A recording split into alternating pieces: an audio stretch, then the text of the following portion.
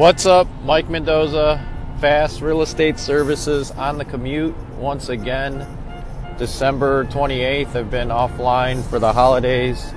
Sometimes you really need to do that, spend time with your family. But back to the grind, back to the hustle again. Getting cold, really cold here in Cleveland. Today is 11 degrees. I think the high is 20.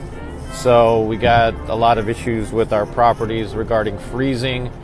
So make sure all of your properties are either winterized or your heaters and furnaces are working. And then as those are working overtime because of the low temperatures, you're always going to have maintenance and repair issues. So I hope you've developed a good relationship with your HVAC contractors and vendors this year, because this is a time where you find out where their loyalty is if they answer your call and respond to your requests to fix a boiler or a furnace. Now, for whatever reason, boiler systems have a tendency to leak, especially if they haven't been used all summer, obviously, and they start up and things start leaking, and then tenants start calling and say, hey, something's leaking through my ceiling, what's going on? So that's a tough situation. Those issues probably should have been addressed during the summer months with a maintenance and preventative maintenance program through your HVAC person. You know, people don't want to spend the money. Sometimes it's as little as $500 to $1,000 a year to do a check and maintenance on your furnaces and central air conditioning systems.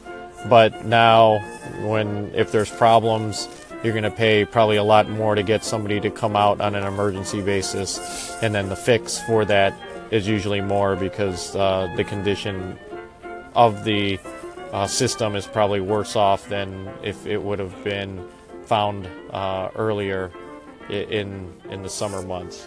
So you should get that checked out late summer, fall, before October. Usually October is when I try to get everything done for the winter, because if not, then it's just a scramble after that. And then April, May for your air conditioning systems. So yeah, we picked up a couple apartment buildings that we're managing and sent out the notices to the tenants that we're the new management company.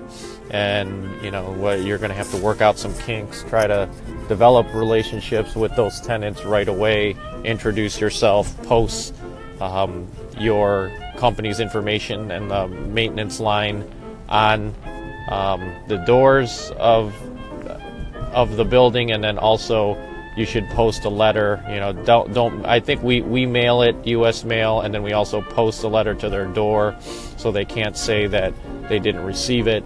And and then you document that by taking pictures of your postings so that they can't say they never knew that you were the new management company. Prior to the transfer of a building, you should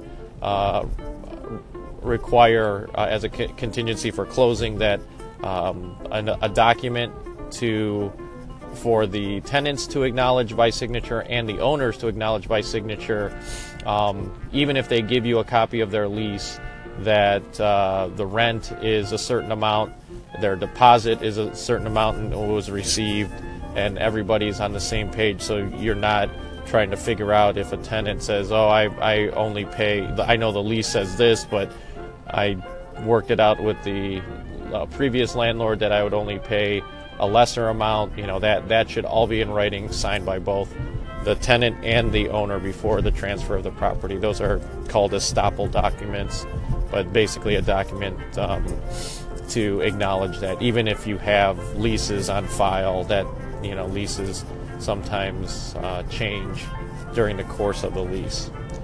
Anyway, that's it for now. Until next time, keep thinking, keep learning, but most importantly, keep doing.